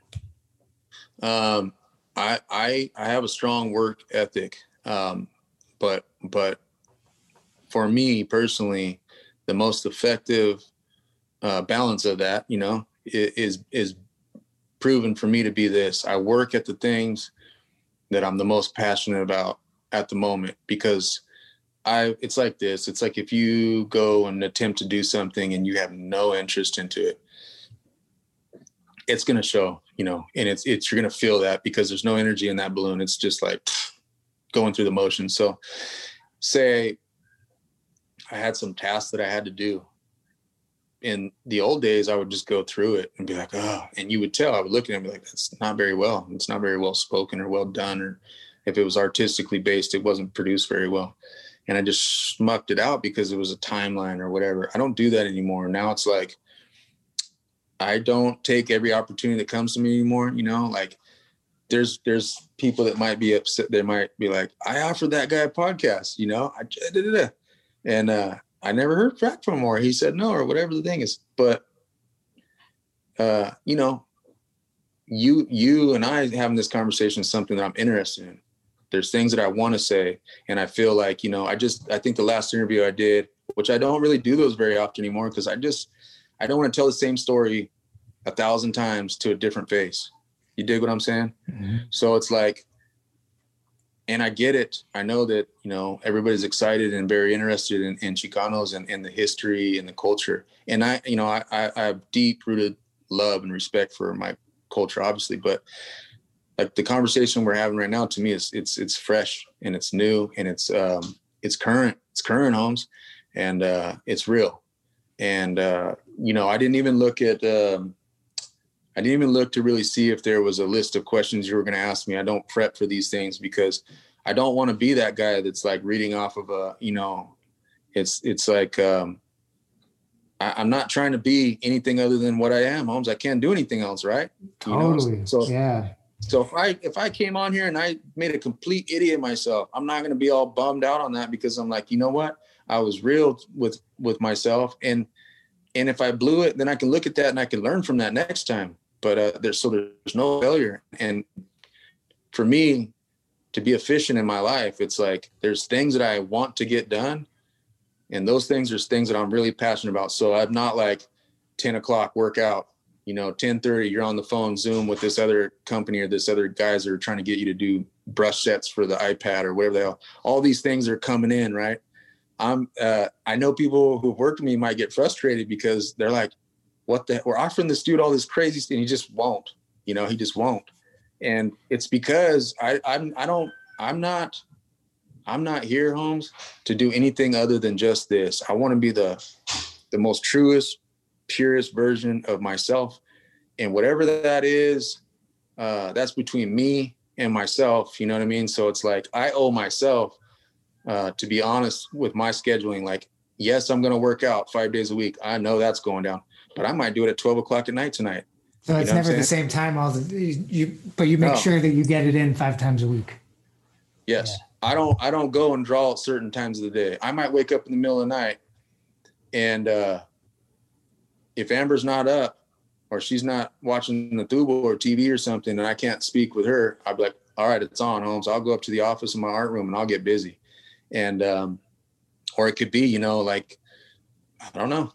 I do what I do when I feel it, because I know that that's like the most optimal time for me to express myself in any given way, whether it's a workout or it's an art-based project that I'm working on, or even sometimes conversations. Like, maybe we were scheduled this conversation in a week ago or something, when I was going through something, or I had too much in my peripheral view and I couldn't really be here with you. So it's important, for me to like say no to these other guys who offering the same opportunity, but maybe want a different conversation. And, my heart just isn't in it. I don't want to waste that guy's time with the same old dragged out story, Yeah, I think, I especially in today's age, and with it seems like people are so concerned, and I don't think it's necessarily a new thing. It's just that we see it more with the interwebs, that we all give ourselves these identities. Like, I'm a Chicano, I'm a tattooer, I am this, I'm woke, or I believe this, and we lock ourselves into this, and we're so much more than those identities. We're so much more than what we do, or what we think in the moment. We're evolving creatures. And I think if we're adaptable and willing to change with the times and with new understanding, we're more powerful because of that. Totally. And the other thing is, speaking about the InstaWeb and the Instagram, it's like, I'm off topic, but I'm running back to a previous question that I just feel like there's so many of those accounts out there, Holmes, and so many people who are portraying something that they don't really feel in their core. It's like you said, they built this persona, and I don't want to be one of those people. And there was a time before I made that decision to swipe all the followers and just be straight, like, I come on to the web when I do, because I love the tattoo I did, and I want to put it up there. Or, there's somebody in the family who, needs financial help. So I'll do a t-shirt run, and that we use that for that and things like that. But it's necessity. But I just, Javi, my good friend Javier de Luna, my brother, this is my little bro here. He just recently did the Chuco trick where he went all the way down to 1 follower. He's following Natasha, his woman. And those two are awesome people. She's actually learning a tattoo right now, which I'm very excited about, because that girl's got wheels, home. She's going to go. And, but, he was like, I can't do it anymore. He called me and he's like, what do you think? And I said, I think I support you, Holmes. You should do it. Because when I did that, there was people at the tat shop and even at the house were like, what are you doing? You're going to destroy your entire career, and they were like freaked out, legitimately. Chooks, don't do this. And even Amber for a second was like, babe, don't do, what are you talking about? And I was laughing because I don't care, and there's freedom in that, and I don't care. I'm not trying to impress, no disrespect, but I'm not trying to impress everybody, you all. And I'm living for me, Holmes, and what I've driven to do. And I've always been this way, Holmes. I'm going to do what I'm going to do. And I'll take the repercussions, whether they benefit me or they don't. And I won't sob about it. I won't say, oh, dang it. I could have had more followers. Listen, if you want to follow me, Holmes, if you find value in anything that I'm doing on this little box that we're all carrying around, then by all means, man, my brotherhood is extended to you. Come on, Kyle. And I'm with you, Holmes. I will. interact with you when I can. People can vouch for me. I do write back to DMs to people. They write me so much beautiful stuff that, you know, I have a heart, you know what I'm saying? And I, even though I'm a busy guy, I will stop sometimes and just flick through there and boom, what's up, homeboy? I just want to see how your day was going. People freak out, you know, they're like, whoa, you know, and it's like that. If I could reach everybody, I would. If I could tattoo the world, I would. But the reality of it is this: I'm a father and I'm a husband and I'm a provider before any of this stuff. So whatever I share with you all on the interwebs, Holmes, that's me doing my best to, you know, contribute to tattooing, the modern tattooing game we're all playing now, which I don't like playing. I just like putting on badass placas, Holmes, and watching my client be like, yeah, that's chingon, or that's tattoos. You know, it's cool that if other people like it, but really that's between me and that cat, right? Like, hey, Holmes, do you like it? And he's like, I'm into it. I'm like, orale, it's done. Man, I was just talking about that with somebody, like when we used to tattoo and you take a photo with a camera and that person would take the tattoo, go out into the world, and you wouldn't see it. And then you get your film back and you'd see it and be like, oh, that's cool. Or I could have done this better. Man, it's all changed so much now. Yeah.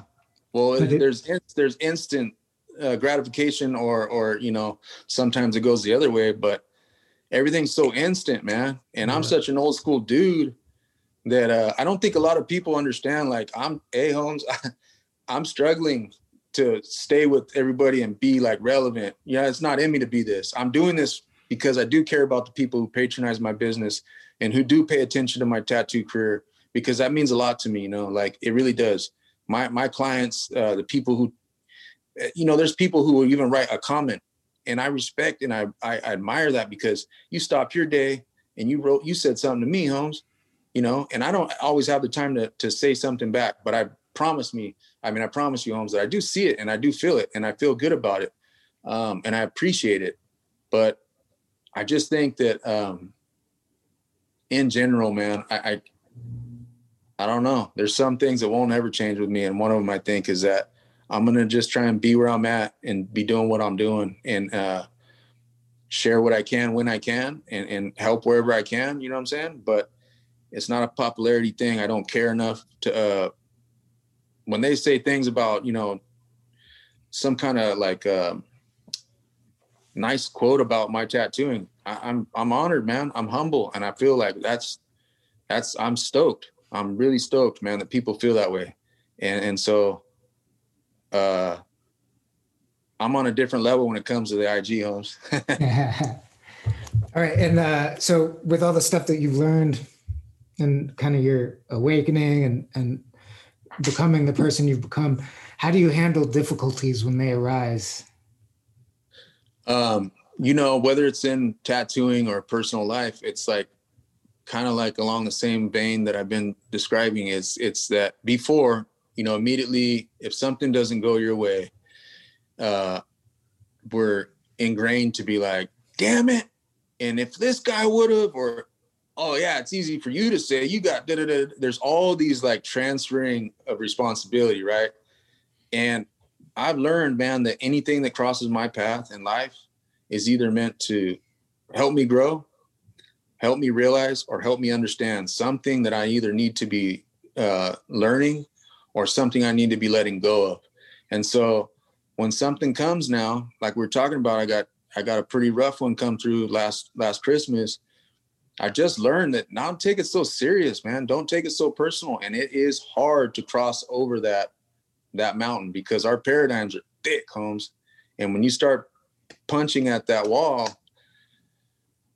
I hope you're ready for the ride, because there's a flood on the other side that's waiting to come your way. And when, you know, enlightenment in general, it's not like Instagram where it's like, I'm enlightened, bro, I'm woke. It's not like that. You know, the reality of enlightenment it's a lifelong journey, and it goes like this, like all things, you know, there's seasons. Totally. And do you have any kind of spiritual aspect to your life? Absolutely. You know, I'd said that I was raised diehard Catholic. I was an altar boy, Holmes. I held the Bible for the pastor, you know what I'm saying? And I did Primera Comunión, First Holy Communion, you know, all these things. my jefita was a catechism teacher, you know, so it was like a Sunday school teacher, my mom. And I grew up in the Catholic faith. Then what happened was, you know, when I started to go through this transition, I went to a Catholic priest, and the nun was at the front desk. I said, "Hey, can I speak to the father?" She said, "Do you have an appointment?" And I'm all tatted up, right? And she's like, "Do you have an appointment?" I said, "No, I don't." And this isn't in my hometown. I was working cable construction in, I think it was in Benicia, California. So I walk into this church on my lunch break because I have this questions bugging me.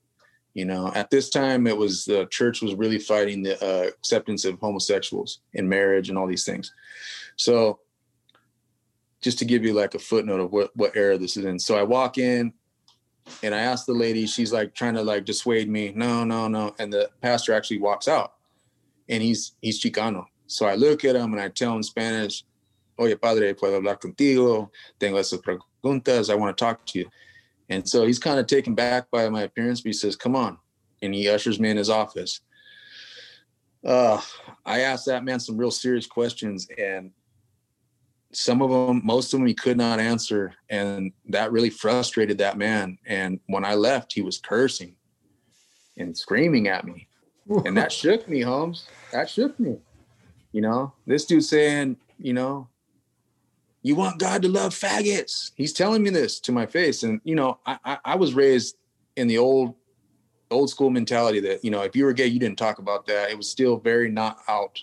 When I was growing up, and me being a vato, you know, like you can imagine, it's very hardcore machismo. Like that's really, really considered looked down upon. So anyhow, I don't feel that way myself, but personally, I'm just saying like, that's where I come from. So this preacher, who was like probably in charge of like the spiritual destination of this whole community, is like, I threw him off his rocker. He freaked out, Holmes. And so that really shocked me. And I was like, wow.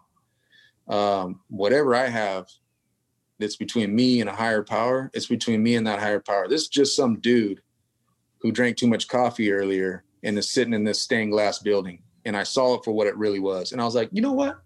I remember us being really poor when I was growing up. Like after my mom paid the bills, like the rent and the light bill, that woman had $20 to her name and a handful of food stamps. And we had to make it on that. But we went to church every Sunday. And every Sunday, they'd take a few of our precious dollars that we needed so bad, Holmes, for survival. And they looked down on us because we could only afford to put the $1 or $2 in that basket. And that always bothered me, Holmes, since I was a little kid. I was like, you know, how dare this dude shake his head at me because, you know, we're a single parent family, and we don't have a ton of money. And now as an adult, I'm like, not saying that all parishes and all organized religion, I can't do a blanket acquisition. I could just say that in my experience, that's the business, you know, and it's sad because there's people that are not strong enough or too fearful to think for themselves. And so they follow the direction of whatever rhetoric is documented and been ingrained into society. And I just think that everybody owes it to themselves to find out what they want to believe in and what they honestly, truly in their core feel, you know, some kind of like unity with. Because if you research the Catholic Church, and when I did, I was like, whoa, dang, Holmes, like these vatos are more gangster than me, like way more. Holy crap. Gnarly shit. You know, and so, yeah, I'm spiritual. I definitely do believe in a power outside of myself, but I also believe in my own power. And I believe that, you know, I come from that source. And so I have a direct connection to it. You know, no one knows this, but I fell ill when I moved here to Northern California to finish this film. And I would go to the doctors, no one could figure it out. I was losing a bunch of weight. I couldn't get out of bed. And I'm a strong cat. Like it scared the family to our core. Like, you know, I couldn't get out of bed, Holmes. And went to the doctors and they couldn't figure it out. They're like, you're healthy as a horse, you know? And eventually they said that I probably had a brain tumor. Whoa. So what I did was I decided not to not to put my focus in Western medicine because I don't believe in it. I understand that it's a business and that it's real similar to the Catholic Church. It's got a lot of, I don't want to say Catholic Church. It's real similar to other organizations that benefit off the suffering of others. So anyways, I called my homeboy, who's actually my business partner, and I'm telling him about this situation, you know, because I'd been sick for quite a while. And he says, I'm going to give you a phone number. You call this dude. And I'd met this cat one time at like a production party or something in LA. And I have a weekly appointment with this vato over the phone. He's in South London, and he's a healer, metaphysician. And so a year, I think it's not even quite a year later, completely back on my feet. Got all vision restored because I didn't have vision in one of my eyes for quite some time. And I had like real serious balance issues. So whether or not I did have a tumor in my brain, I don't know. And I don't care, Holmes, because I'm up, you know what I mean? And I choose to put my energy into something that felt more pure and more true to me. So it's similar in my faith. It's like, there's organized religion, and then there's a relationship that you inherently have if you're willing to explore that with where you come from. And that's where I'm at, you know? All right. And how would you define success? Easy. I would define success in being blessed in this experience of life to have the right trials, tribulations, and hurdles to give you the ability to grow into the strongest, most pure version of yourself. Because, you know, for me to say to be happy, that's a big word, man. And that means all kinds of different things to all kinds of different people.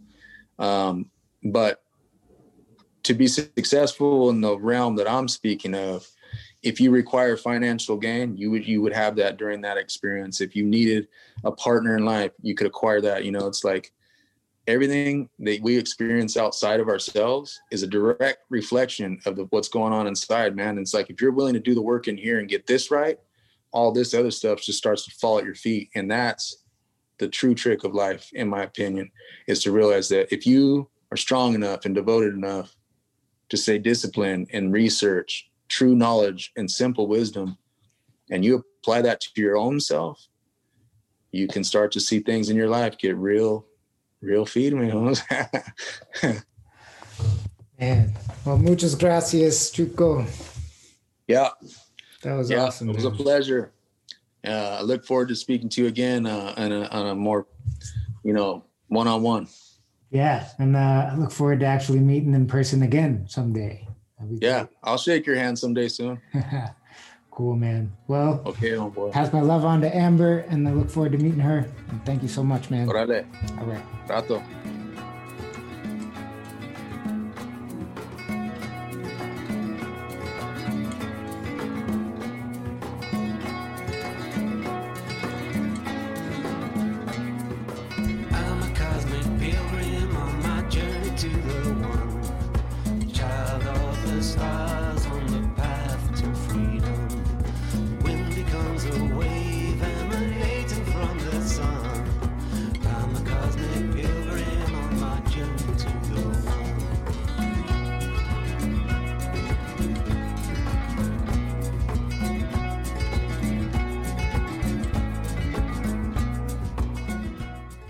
Music playing is from my friend Dave Perry down in Costa Rica.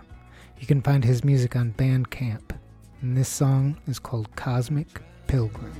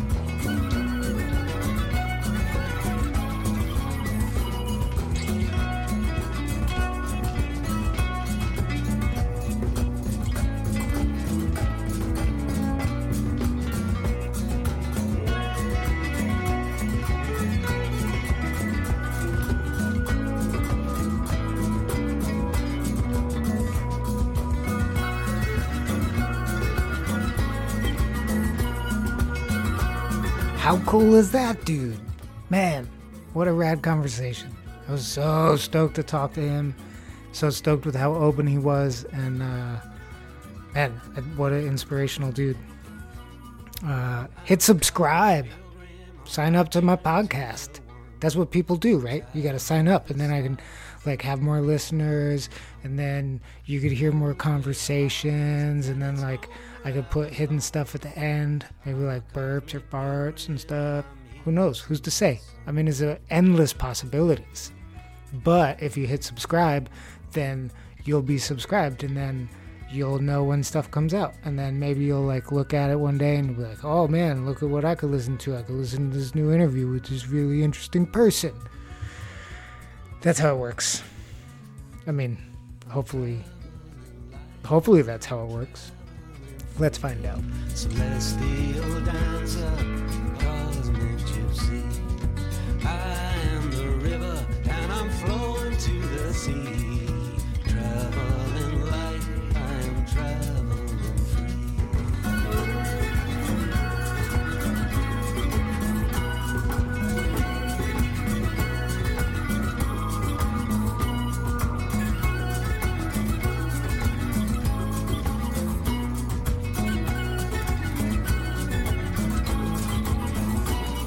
The smile of a child